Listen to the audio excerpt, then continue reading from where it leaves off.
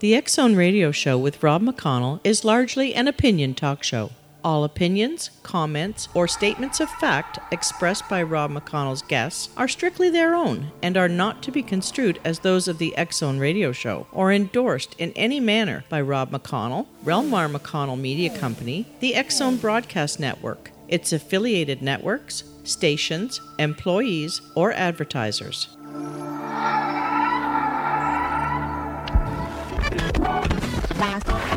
All Hit Radio.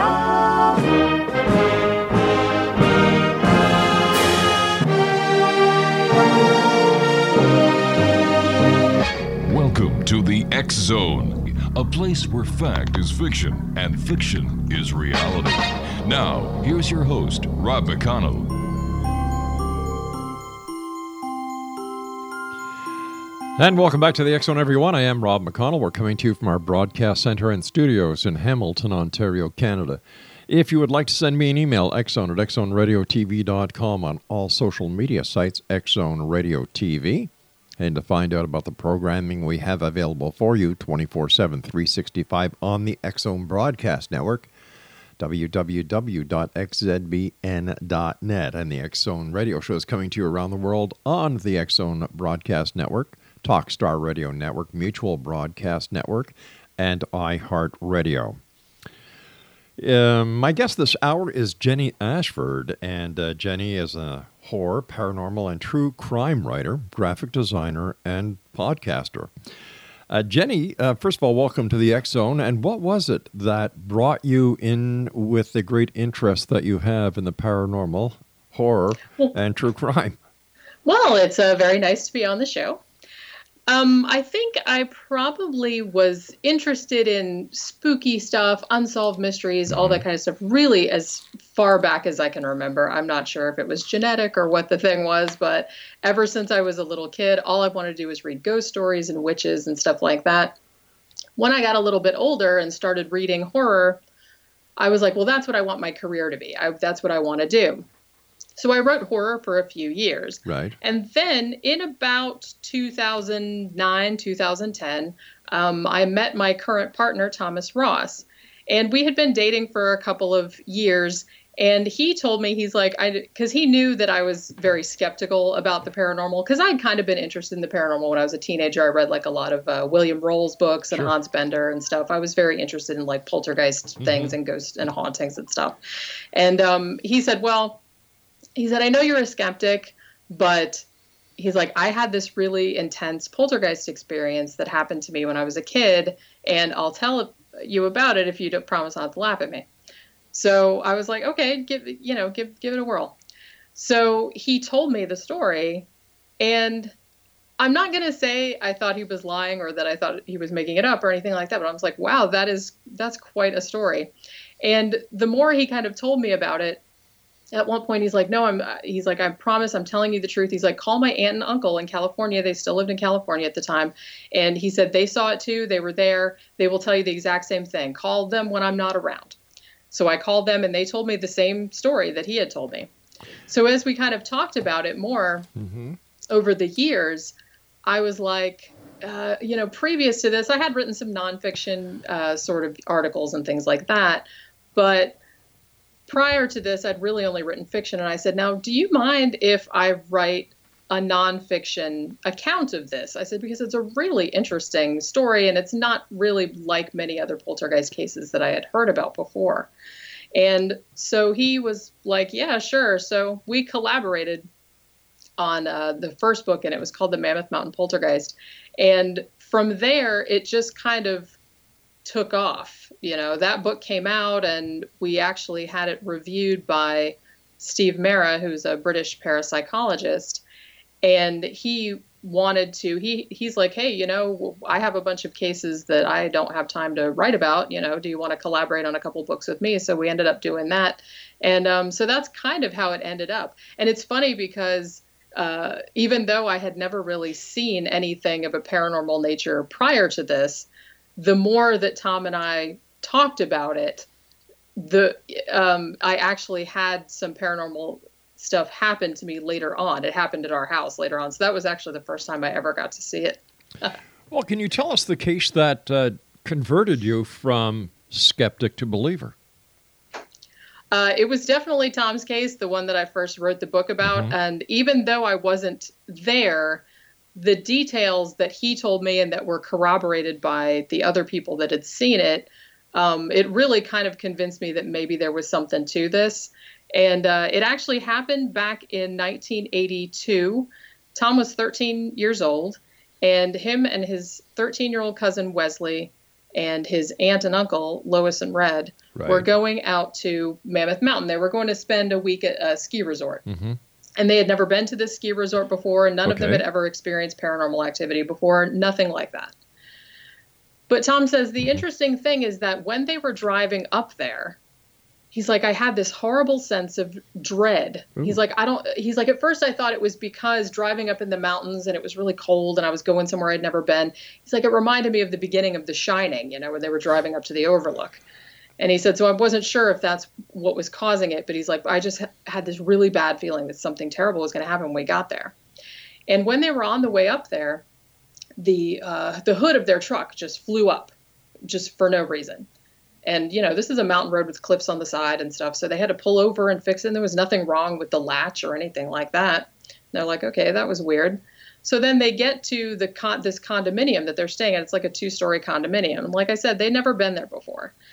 Now, all of them said that as soon as they walked in, they had this horrible feeling of oppression, or that someone was watching them. And they said you could feel it as soon as you open the door. It was like walking through, he compared it to walking through a membrane.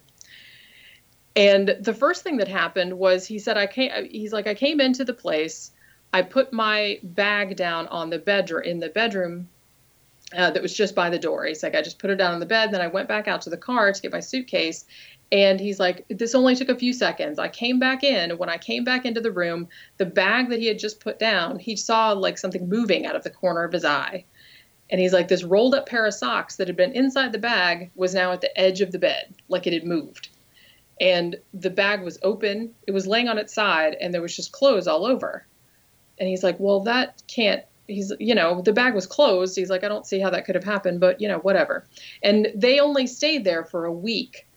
But they pretty much, he said, this wasn't the kind of thing where sometimes you hear about poltergeist cases where it's just like every now and then, like we would hear knocking at the walls or something like that.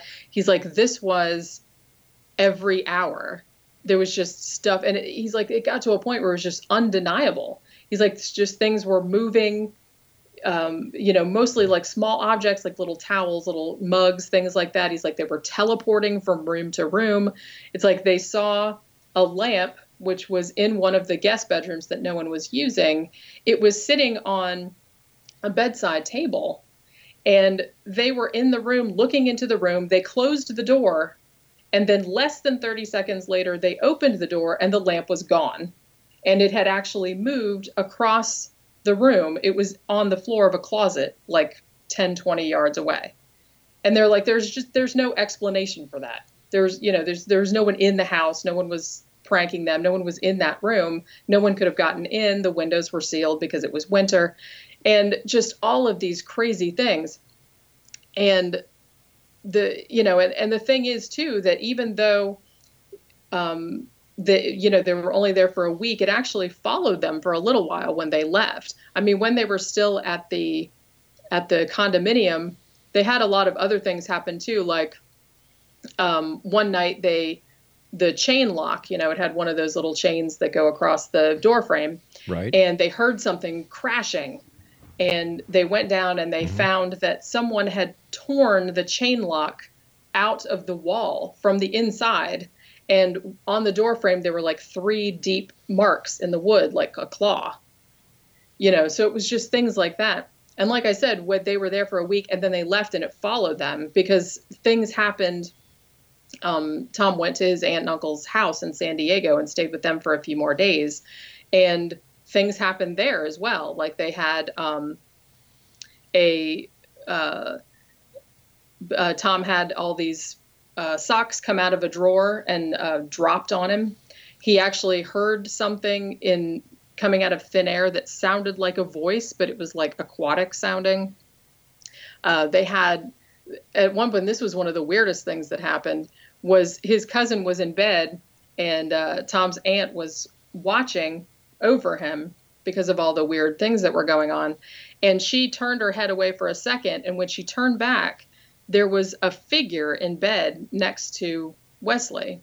And it had been made out of a shirt, a pair of pants, a tennis racket, and a baseball cap. Almost like whatever this was had like made this little figure like instantaneously in bed. Because she said she just turned her head for a second and there was nothing there, and then turned it back and it was there in the bed. So it was just as crazy. It only lasted a couple weeks, but it was 3 locations. There was a little bit of it at Tom's mother's house as well. But after 2 weeks, it just kind of instantaneously stopped doing it. But it was really one of the weirdest stories. And the more I heard about it, and the more I heard about it from his family and the other witnesses and stuff like that, the more I became convinced that there was probably something to that. Jenny, stand by. You and I have to take our first break. X-Zone Nation, Jenny Ashford is our special guest this hour. www.jennyashford.com. Interesting story. Oh, thanks. We'll be back on the other side of this break as we continue here in the X-Zone from our broadcast center in Hamilton, Ontario, Canada. Don't forget, Friday, February the 2nd, the X Chronicles newspaper, January-February edition, goes on sale. And if you'd like more information, send me an email, xzone@xzoneradiotv.com, and I'll be glad to send you all the info. Or you'll be able to go to www.xchroniclesnewspaper.com and get your copy from our newsstand. My name is Rob McConnell. This is the X-Zone. Don't go away.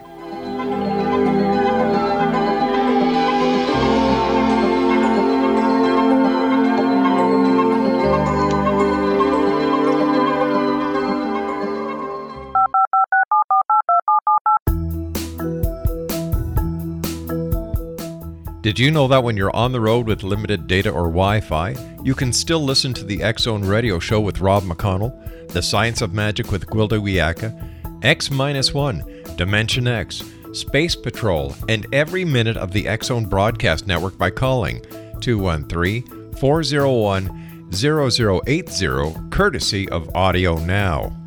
No smartphone, app, or internet needed. It saves your data plan, and it's free if you have unlimited minutes. Call 213-401-0080 to listen on any phone, anytime, anywhere. Remember, 213-401-0080 for the best of the paranormal, parapsychology, and sci-fi radio programming anywhere, 24/7, 365. Gwilda Wiyaka's latest book, The Science of Magic, Book of Mysteries, Volume 1, is the first book in a series based on her writings that open every episode of the Science of Magic radio show. Drawing on the subject matter of each guest and armed with over 40 years' experience in shamanism, 35 years in alternative health, and degrees in psychology and religious studies, Gwilda introduces relevant and leading-edge information that supports spiritual evolution and personal empowerment. Rich with wisdom and inspirational quotes packaged in digestible segments, this is a book that will pull you from cover to cover. It will also serve as a daily inspirational reading for years to come.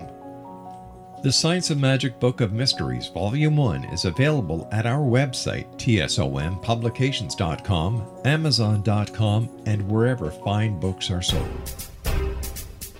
Back in Victorian England, a famous theologian posed a perplexing riddle. Why are the 2 top personalities in the Bible tagged with the numbers 7 and 11?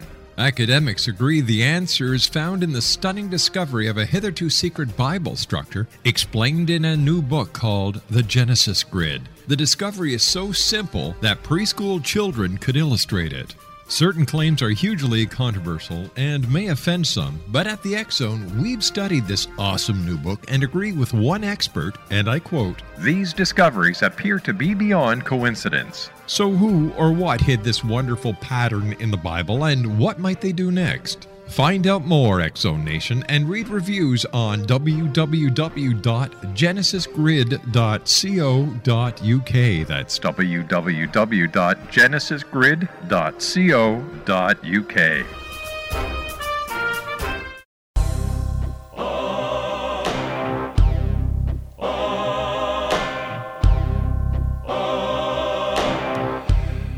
XO Nation, Jenny Ashford is my special guest, www.jennyashford.com. Jenny, after having heard these experiences about this poltergeist, this entity, this whatever it is, from so many people, did you do any investigating into its probable or possible cause?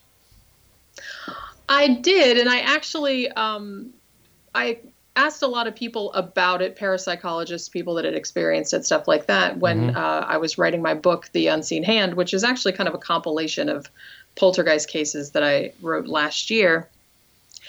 I kind of got the impression that, and I believe this also, that poltergeist outbreak and haunting, a traditional haunting, are really two different phenomena. And as far as it goes, I still consider myself a skeptic as far as hauntings go, or ghost stories as in, the survival of someone's personality after death. Right. I'm not discounting the possibility that there might be kind of a residual type haunting, like, something like a tape playing back or something like that. But I'm not sure about ghosts as, living, people that were once living that are still hanging around. Poltergeists, I think, are actually not supernatural. I think they're more paranormal in the sense that they can be scientifically explained, but they haven't been yet. So that's kind of where I stand on that. I really do think that it's a manifestation of a living person that's exteriorized through some mechanism that they don't understand yet. Because it seems like when I was researching all the cases for my book, The Unseen Hand, in at least 90% of the cases, if not more, there was some individual, usually a teenager, not always, but almost always, who was undergoing some kind of emotional trauma. Right. That couldn't be expressed in a normal way or in a healthy way. And so it seemed like it would almost come out as, I've used the phrase before, a psychic temper tantrum, where, they were kind of trying to repress all these emotions, but it was always kind of leaking out in a paranormal type of fashion. A psychological escape valve manifestation. Yeah, that's exactly what I think it is. And so that's why I think it's kind of two different things. And I know that there have been some cases, and even some cases that I talked about in some of my books, that have aspects of both things, but I don't know.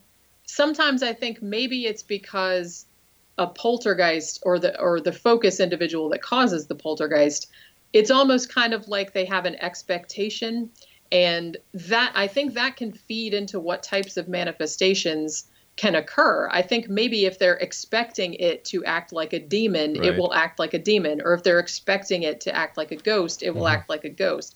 So I'm not really sure if when we see things that are called hauntings or, a surviving ghost or whatever, that might just be like a mischaracterized poltergeist, acting as though it's that, just because that's what the people witnessing it are expecting it to act like. Well, let's take a little bit of a recap, and please correct me if I'm wrong on any of the 3 points that I'm going to bring up. You were telling us that your cousin or the person who you believe to be the agent of the poltergeist was 13 years old.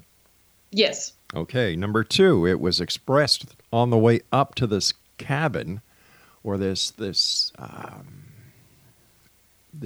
residence, that it felt as if they were going on their way to The Shining. Right. Okay.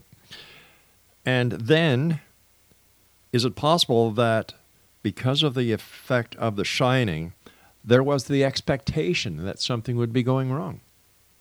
I have kind of thought that. And actually, Tom, he's my boyfriend, actually. He's the one that I wrote the book about. But he actually believes this too, because when he first started experiencing it, when he first went there, he had never experienced anything like that. He didn't know what to think. So at first, he's like, I'd never heard of a poltergeist. It was 1982. I didn't really know what that was. So initially he thought, oh, it's a ghost or it's some kind of scary entity.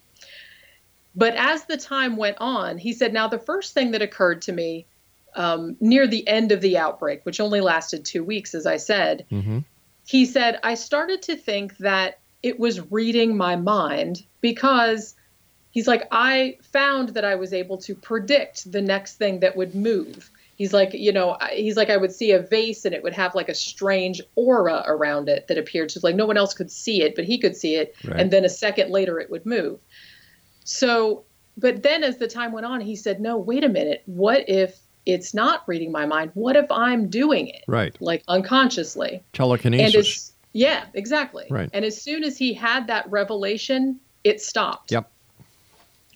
And an interesting addendum to that is that the more we talked about it, and he is convinced that it was him doing it. He didn't think so at first, but he came to believe that.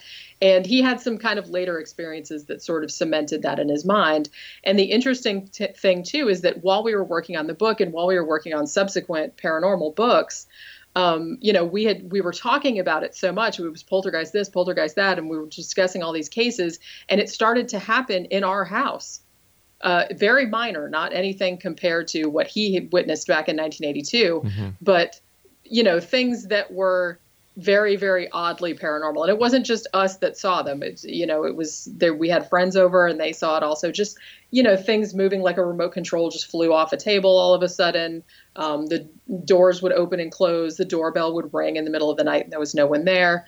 Things would fall off of shelves or fly off of shelves when you weren't really looking at them and stuff like that. So I kind of tend to agree with him that it's the unconscious energy of a person, and that sometimes when you realize that it's you doing it, that will make it stop. It's almost like you have to have the expectation that it's an outside entity for it to keep going.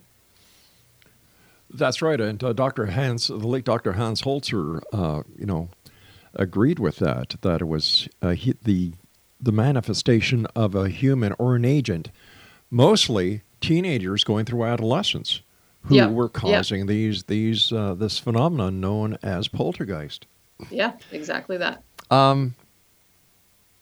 So when it comes to ghosts, after-death communication, psychic readings, psychic phenomenon, where do you stand on that? You don't believe in ghosts? It's not so much that I just have never seen anything that would convince me. As I said, I've seen some things in the course of my research about poltergeist that kind of give me an idea that maybe it could be possible. I'm thinking in particular of a case that Steve Mera investigated that I collaborated with him on a book about it. And it was actually the Keith Linder case from 2014 to 2016 that happened in Seattle, Washington. And the interesting thing about that case was that there was a lot of poltergeist type phenomena. There were a lot of fires and things of that nature, things moving around. But there were also over 400 EVPs, and they seemed to be, and they were very clear. He played me several of them. And they appeared to be intelligent in that they were commenting on whatever the investigators were doing at the time. There was even one, and this was actually one of the creepiest ones, where Steve Mera's colleague, Don Phillips, he had brought a bouquet of flowers, and he had put it on this table in the hallway. And they didn't hear anything at the time, but they had their audio recorders going the whole time they were there. And later on, they played this tape back, and there were two female voices, and there were no females in the house at the time, just three men. And there were two female voices. One female voice said, "Whose are the flowers?" And then another female voice said, "That man brought them," very clearly. So I kind of think, and the more they researched into the land, the house itself had only been there for 10 years, but I found it interesting coincidence that the land that house was built on was the only parcel of land in that area that had a previous dwelling on it. It was like an old cabin. And there was also a history of a lot of skirmishes between Native Americans and immigrant loggers and things like that. And a lot of people had been killed around that area because they noted that a lot of the EVPs had Irish accents. And there had been a lot of Irish settlers in that area. So that kind of gives me pause that, yes, possibly. I've never experienced anything of that nature myself.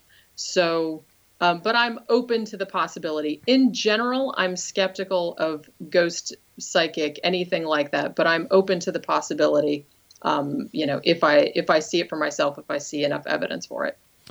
Is it possible that the EVP phenomenon is not unlike the poltergeist activity, where it's the person who is conducting the investigation who, by the very ability of thought transference, or ESP, is actually imprinting the phenomenon on the tape, and it has nothing to do with the dead. It's just a part of ESP tracking or ESP recording.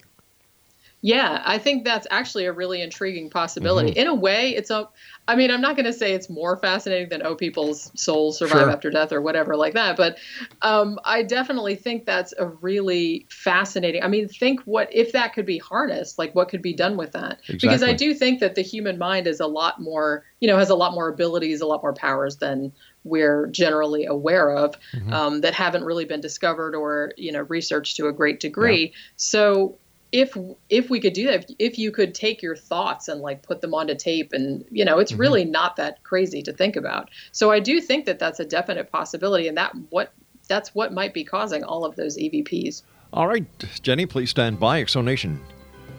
Our guest this hour is Jenny and Ashford. Jenny Ashford. I was going to say Anderson for some reason, but Jenny Ashford. Her website is www.jennyashford.com, and we'll be back after this news break at the bottom of the hour as we continue here in the X Zone from our broadcast center in Hamilton, Ontario, Canada. Don't go away.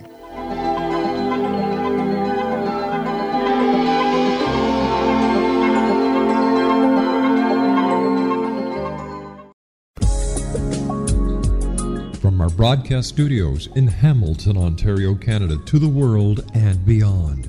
You're watching the X Zone Broadcast Network, www.xzbn.net.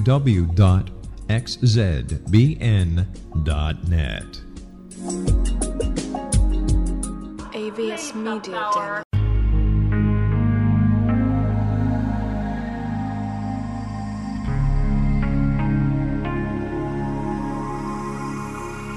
The scientist and the mystic have been on an age-old, relentless search with one thing in common. They seek truth. Their paths converge in the 40,000-year-old practice of shamanism, an ancient science delving to the quantum level of life, facilitating healing, manifestation, and evolution. I'm Gwilda Wiyaka, the founder and director of Path Home Shamanic Arts School, a unique Colorado State certified occupational school training shamanic practitioners and teachers. We also provide classes for empowering personal lives through shamanism. Our certification classes are in week-long segments enabling international participation, and online classes and long-distance shamanic healing sessions are available. Come discover the science of magic in the limitless world of shamanism. www.findyourpathhome.com.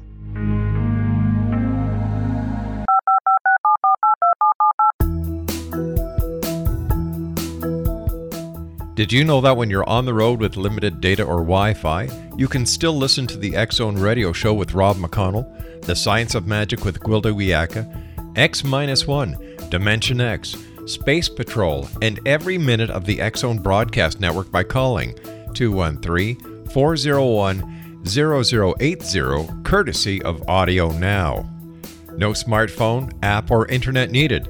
It saves your data plan, and it's free if you have unlimited minutes. Call 213-401-0080 to listen on any phone, anytime, anywhere. Remember 213-401-0080 for the best of the paranormal, parapsychology, and sci-fi radio programming anywhere, 24/7, 365.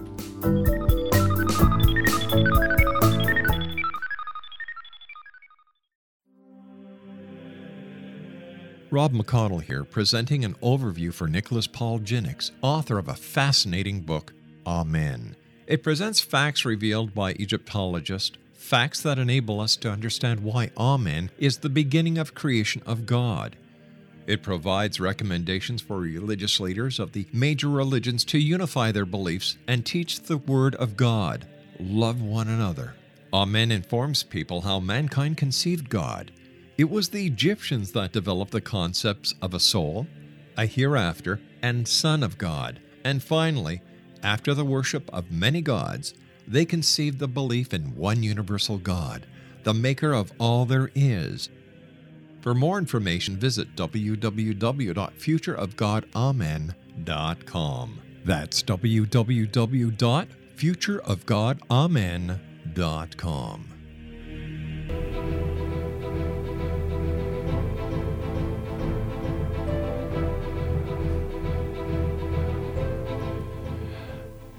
Jenny Ashford is our special guest this hour, X-Zone Nation, www.jennyashford.com. She is a horror author, paranormal author, and true crime writer. She's a graphic designer, and we're talking about cases that she has worked on, worked with, and written about this hour here next. And once again, her website is jennyashford.com. Jenny, how many investigations have you yourself gone out on, or do you kind of stay away from them? I actually kind of stay away from them. I'm thinking about maybe in the future branching out to doing that sort of thing. Right. At this point, I'm kind of like taking cases from other parapsychologists, other researchers and stuff like that, and kind of condensing them, or, that they don't have time to write themselves or things like that, just kind of compiling. But I actually would like to get started on doing that at some point in the future, because that is something that really interests me. And even though I have seen some minor poltergeist activity in my own home, I'm always intrigued to see more. And so I'm very open to that possibility in the future. Jenny, why do you think there's still such an interest in the paranormal in the year 2018? People love mysteries. I love mysteries. And honestly, I think it's just kind of the whole open-endedness. There's just so much possibility there of what this could be, and what if this really is supernatural, and think of all the stuff we could do with that, and think of it would change the whole paradigm. And I definitely think, as scientifically advanced as we are, or as we appear to be, I suppose, our brains are still very much back in the old magical thinking kind of days and things like that, which in a way is bad for some things, but in a way is kind of good, because I kind of like when everything's not explained. It's kind of why I started writing about true crime, and I'm most fascinated by unsolved mysteries, just because they never figured it out. And, maybe someone will figure it out someday, but not now. And it's not known. And I think people are just fascinated by stuff that's not known, and you can kind of, read your own things into it. It's just like doing the daily jigsaw puzzle or word puzzle or number hidden search. You're right. People love a mystery. People love puzzles. Oh, yeah. Yeah. What is your take on UFOs and claims that extraterrestrials have been visiting this planet? Yeah, that I'm not. To me, UFOs seem one of the probably more credible type paranormal things, because, the cosmos is enormous. It would be very strange if other intelligent beings weren't out there somewhere. So I don't discount the possibility. I think there are definitely other civilizations out there somewhere. Whether they visited here, I'm not entirely sure about. I have seen a few cases, particularly cases where it was, military guys, cops, things like that, people whose career would be on the line if they reported a UFO, but they reported it anyway because they're like, this is what I saw. I tend to give them more credibility because, their butt's on the line. It's like, I'm reporting this because I saw it, even though I know that I'm probably going to get in trouble, or I'm probably going to get laughed at, or whatever. Plus they're professional witnesses. That too. They're used to seeing things, and, particularly military guys and stuff like that, the ones that see them from their planes and stuff, they see things in the sky all the time. So they would know if something was weird. So I tend to give that some more weight. And there have been a handful of cases that I've looked into that do seem that I'd be like, yeah, that might be the case. An interesting thing, though, is that I've always thought that if aliens are visiting Earth, I think it's just I think they're kind of like park rangers. They're just kind of dropping by to make sure we're not blowing the planet up. They're like, hey, look at those little guys down there. I don't think they're particularly interested in, kidnapping anyone. Sure. Or, you'd think that if they had the technology to get here, that they would just be able to scan us from space and be like, okay, we know what that is and stuff. So I just think they're kind of just keeping an eye on us if that's what they're doing. They're just kind of keeping us out of trouble. I think that's what they're doing if they're coming here. I believe it could be one of two possibilities. Number one, we are the Botany Bay of the universe, where anything weird, wacky, or out of the ordinary was thrown on to keep it out of everybody else's reach. Or yeah, I like that we're idea. the loony bin of the universe. And can you just imagine somebody zipping over to planet Earth and seeing the hunger, the climate, the possibility of nuclear war and how we treat each other? Man, they'd be on their way back to their own planet, but they'd put a big billboard somewhere in space that says "Earth ahead. Turn around now." Yeah, avoid at all costs. Exactly. That's kind of what I thought. I was like, I don't know if they'd want to come here. Yeah. Why would they want to come here? They don't want to talk to us. That's the $64 million question. Why would they want to come here? Yeah, I don't know. Yeah. I don't know. Like I said, unless they're just keeping an eye on us, making sure we're not doing anything terrible to their. Maybe this is just their like little region that they're supposed to keep an eye on. They're like little security guards. They're just like, are they just behaving down there? Okay. Space Patrol. There you go. Yeah, that's exactly what they are. When you were doing your investigation into the Mammoth Mountain poltergeist, while you were doing the research, did you hear any stories about Bigfoot up in the mountains or in the forests? It's weird because I have been asked that question before about the very same thing, but I had not. The only strange stories, I think, when I asked about that particular plot of land where those condos are still there. They've been remodeled since then, but I've seen pictures of them online. The only thing was, they said, oh, maybe Indian burial ground and stuff like that. But they always say that when haunting stuff takes place. Yeah. But I don't think I ever heard anything about any kind of Sasquatch or Bigfoot or anything like that in the area. No. Well, as a paranormal writer, what's your take on Bigfoot? That's another one that I personally think that it probably doesn't exist. But if it did, it wouldn't shock me.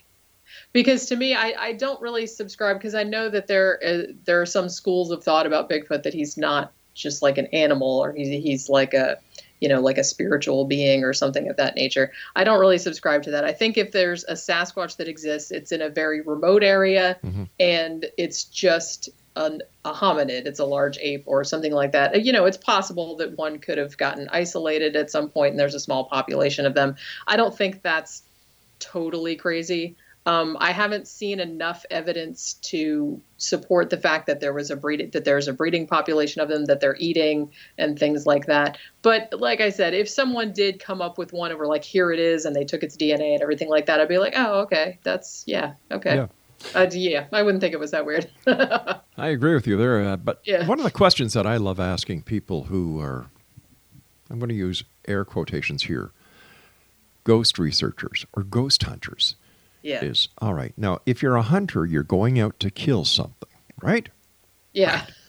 But a ghost is already dead. Yeah. And so what are you going to do once you, in fact, establish that a ghost is real? What are you going to do? Yeah, I don't know if they've actually thought of it to that extent. It's funny to me because when I watch some of the TV shows and stuff, Ghost Hunters and Ghost Brothers and stuff like that, it's like they go into these places with all this equipment, like looking for ghosts, hoping for ghosts, to happen. And then when they do happen, they freak out. They get all scared and stuff like that. I'm like, I thought that's what you wanted. I mean, you went in there with the intention of trying to talk to them and trying to capture them. So like, why freak out when something happens like that? Because freaking out excites the viewers. I guess so. That's all it is. I guess that's what it is. Yeah. I do watch those for entertainment value, but I've talked to enough parapsychologists to know that a lot of that is not the way to conduct a haunting investigation. Exactly. And based on what you've seen on the television and how you yourself regard it, Do you believe or do you think that these shows are an asset or a hindrance to true parapsychology and true psychological investigations into the paranormal phenomenon? In the main, I think they are a hindrance. Even though a lot of them are entertaining, I watch some of them myself, like I said, for entertainment purposes, and a lot of them are funny and things like that. But as far as serious research into it goes, I think the glut of these paranormal shows is making the whole thing into a joke. And so now when you say, oh, you study parapsychology, people are like, oh, you mean you run around in like old asylums, waving an EVP or an EMF meter or something like that. Right. And it's really not like that. I mean, a real parapsychological, again, air quotes, a real parapsychological investigation is not like that. And so I do feel like the field gets taken a lot less seriously because of those shows. I mean, on the other hand, those shows show that there's a lot of interest in it. And obviously a lot of people do believe in it, but I feel like there's not as much solid scientific research into it as there probably should be, because I do think there's a phenomena there that needs to be explained. But if it's just going to get junked up with all these silly shows, guys run around in the dark, or, guys like big rednecks run around looking for Bigfoot or whatever. I think it's just going to become a laughingstock, and you're not going to get people to want to study that with any seriousness. Well, my dear, you and I have to take our final break. When we come back, more of the paranormal, more about the strange, the weird, the bizarre. More of the X Zone with my special guest this hour, Jenny Ashford. Her website, www.jennyashford.com. And I will be back on the other side of this break. Don't forget, X Zone Nation, the X Chronicles newspaper, now in its 28th year, comes out this coming Friday, February the 2nd at www.xchroniclesnewspaper.com.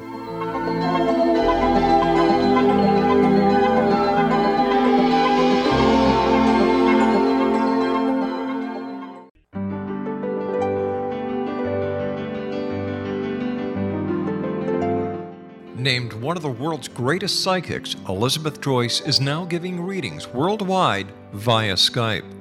Elizabeth Joyce is recognized for her clairvoyant ability to help find missing persons, her analysis of dreams, past life regression work, mediumship, and her accurate predictions. Elizabeth has been a frequent guest on the X Zone radio show with yours truly, Rob McConnell, now for several years. For an appointment with Elizabeth Joyce, call 201-934-8986 or Skype at elizabeth.joyce. And for more information, you can always visit Elizabeth Joyce online at www.new-visions.com.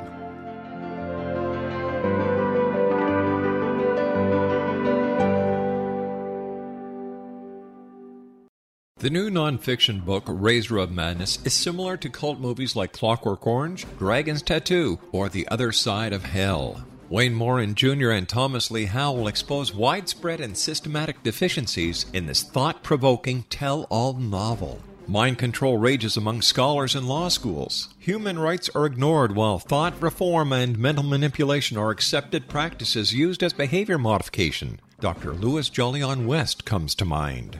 Media and public scrutiny shows that United States mental hospitals are in fact destructive murder industries. Razor of Madness expose novel details this epidemic through an in-depth professional and personal investigation. For decades, there has been a revolving door policy that still releases killers and pedophiles back into society. The maestro of mind control continues to haunt America to this very day. Razor of Madness is available in paperback or as a downloadable ebook at Amazon.com.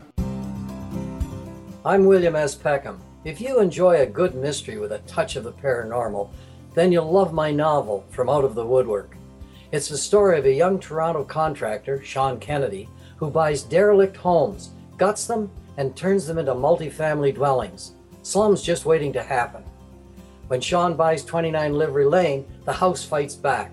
Former owners unexpectedly come out of the woodwork as he starts the destruction. The apparitions come to him when he touches old books, reads hidden letters, rummages through old boxes. finds a locket or reads a discovered manuscript of a murder mystery. From Out of the Woodwork will take you from 1899 to the horror of the World Trade Center, September 11, 2001. Check out From Out of the Woodwork on my website, www.williamspeckham.com.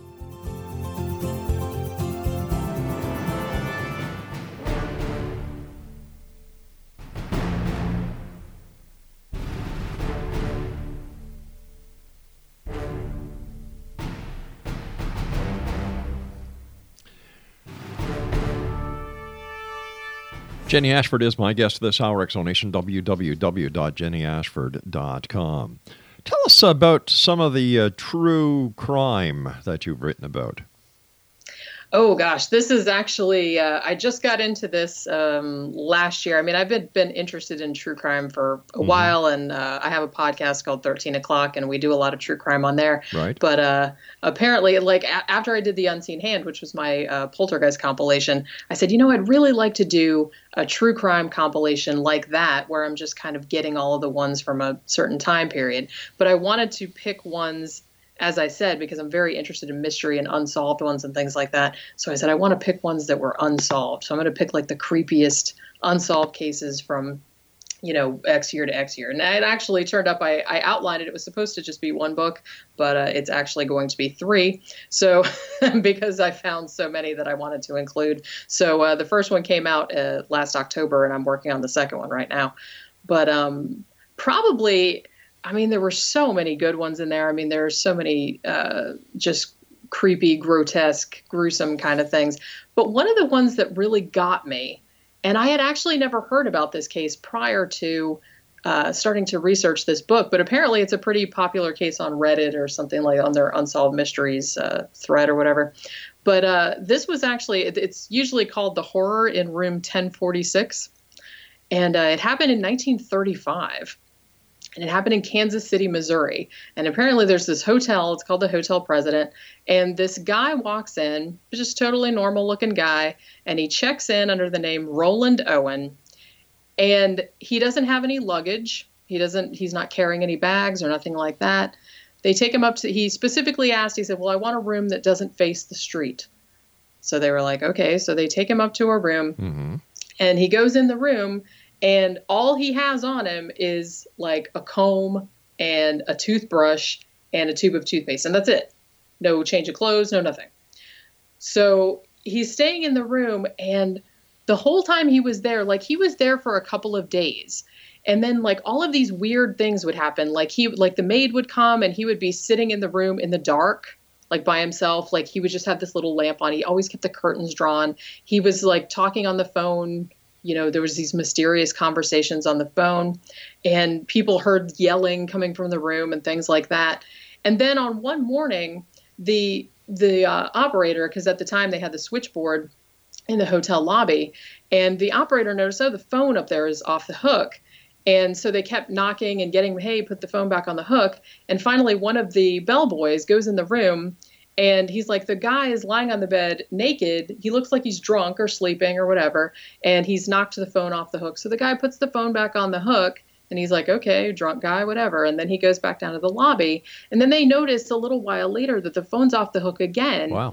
But this time when they go up to the room, they try to open the door, and the guy is all, he's all bloody, and he's like holding his head. His head's all messed up, like it's been bashed in. He's got stab wounds all over him. And later on, like he didn't die right away. The weird thing was that they busted in the room. They called the doctor. They called the cops, and they take him in the bathroom. And it looks like he's been, he has ligature marks like around his neck and his wrist, like someone's been torturing him. And the bellboy had been in there only 2 hours before, and he didn't see any of this stuff. And no one was in there. No one saw him go in or out. And they put him in the bathroom, and they're like, what happened to you, man? Who did this? And he said, nobody. And they said, well, then what happened? Did you try to kill yourself? And he said, no. He said, I fell against the bathtub. That's all he said. And then they took him to the hospital, and he died. And then after he died, they found out that Roland Owen wasn't his real name. So for a long time, they didn't know who he was. And apparently he had gone under a bunch of different aliases And they didn't really find out who he was until a year later. Now, because they didn't know who he was, they were going to bury him in a potter's field. But then the funeral home gets an anonymous call and says, I'm going to send you money to pay for his funeral. And they got money to pay for the funeral. And then a florist got another anonymous call. And they said, I'm going to send you money for a bouquet of 13 roses. And I want the card to say, love forever, Louise. No one ever figured out who Louise was. Nobody ever figured out who this guy was talking to on the phone. Nobody saw anybody go up in the room, like during the time, because he was fine. He was sleeping drunk on the bed. There was no blood, nothing like that. And then 2 hours later, he was all cut up and all banged up and he died. And it was just the weirdest kind of thing. And like a year later, they actually found out who he was because there had been a write-up about him, like in this magazine, in a national magazine, and there had been a sketch of his face. And a friend of his mother's actually happened to see the sketch and sent it to her and was like, is this your son? And she's like, oh my God, it is. And the weird thing about that, his name actually ended up being Artemis Ogletree, and he was from Alabama, I think. And he was only 17 or 18 years old, but his mother had not heard from him since the previous year. But the creepy thing about that was that she had received 3 letters, like typed letters, that were supposedly from him, even though she thought it was suspicious at the time because she's like, I don't think he can type, and it doesn't sound like him. So she was already kind of thinking, where did he go? What happened to him and stuff like that. But the letters that she got them after he was dead. So nobody knows who this guy was, who killed him, who all these people were who sent money to have him buried and the flowers and everything like that, who sent the letters to his mom. It was just the weirdest case. And there's like all these other creepy details about it. And for some reason, it really fascinated me because I'm like, they need to make a movie about this. Exactly. I wish they would solve it in a way, but then in a way, I wish they don't because, I mean, it's terrible that this guy got murdered and everything like that, but it's so intriguing. There's just so many weird possibilities about it. But it's just, that was really one of the standout cases that I wrote about in the book. Now that is a true mystery. Yeah, it was very mysterious, that's for sure. If there are people listening tonight around the world who are considering to become an author, what advice could you share with them?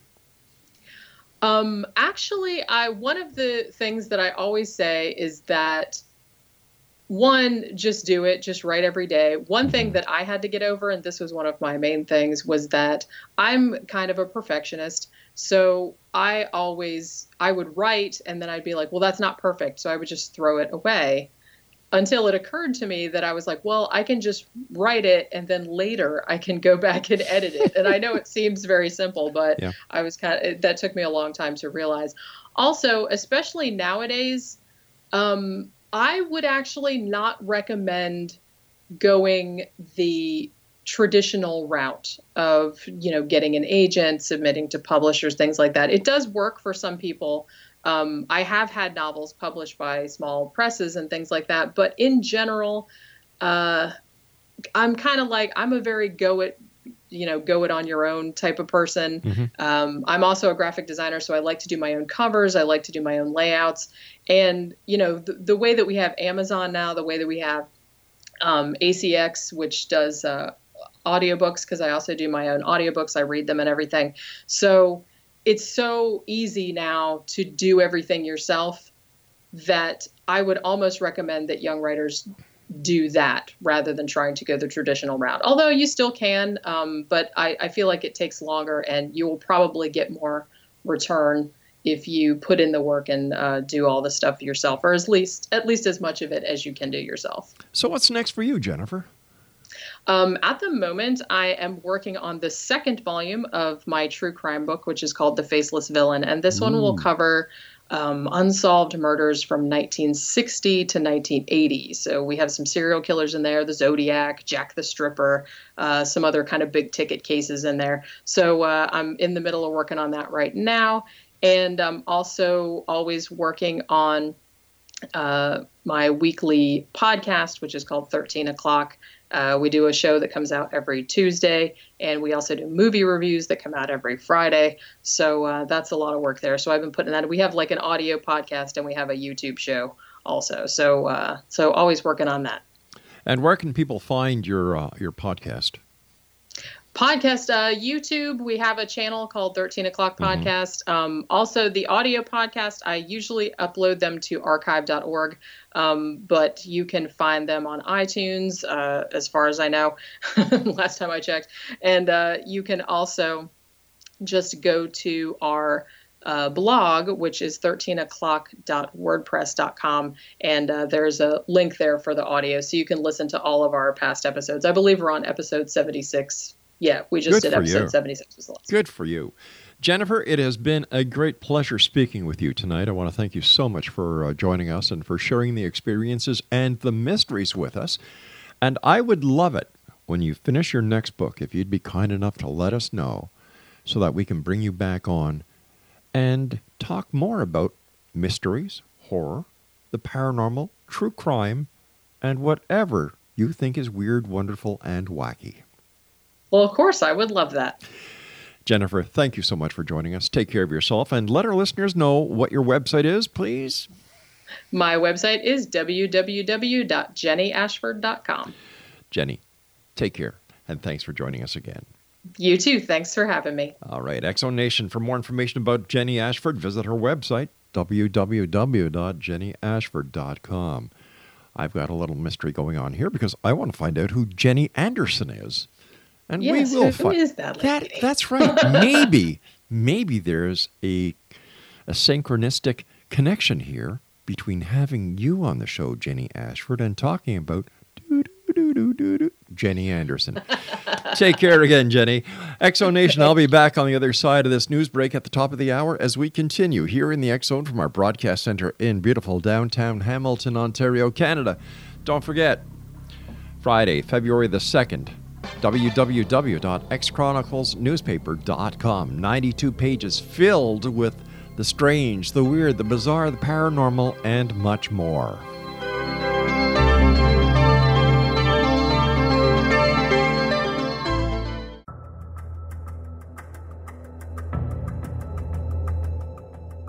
Modern Esoteric, Beyond Our Senses by Brad Olson, consummates the lifeology story about where humanity originates. It is the lost continents, the primitive wisdom, the mythos of creation, and the rethinking of ancient history as we are taught in academia. There is much more to the story than what we have been told. As this is the first book in the Esoteric series, Modern Esoteric starts at the beginning of time and accelerates up to this modern age. Future Esoteric is book 2 in the series and takes a forward-looking position ahead of today with an open and honest examination of the ET issue and various unexplained phenomena. To discover the writings of author Brad Olson, visit www.bradolson.com. That's www.bradolson.com.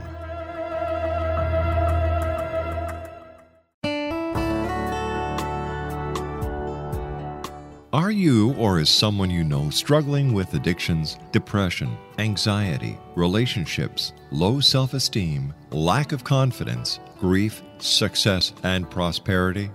Do you know that your subconscious belief plays a big role in the outcome of your hard work? We can help you permanently change the beliefs that may be the reason for your struggles and failures. We care about getting you the return on your investment and the results you are looking for. We can help you be free of the limitations of your past and in realizing your highest potential. We work with people by phone and Skype.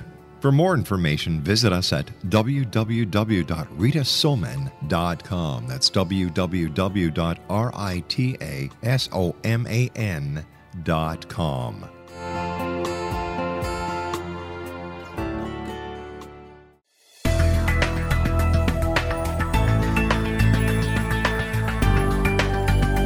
Do you think you have energy problems in your home? Do you feel better when you're away than when you're home? Joey Korn is a global leader in the world of dowsing who specializes in personal energy clearing and space clearing. He can help you create an ideal energy environment in your home no matter where you live in the world. Learn about his remote spiritual house cleaning services and much more at www.dowsers.com.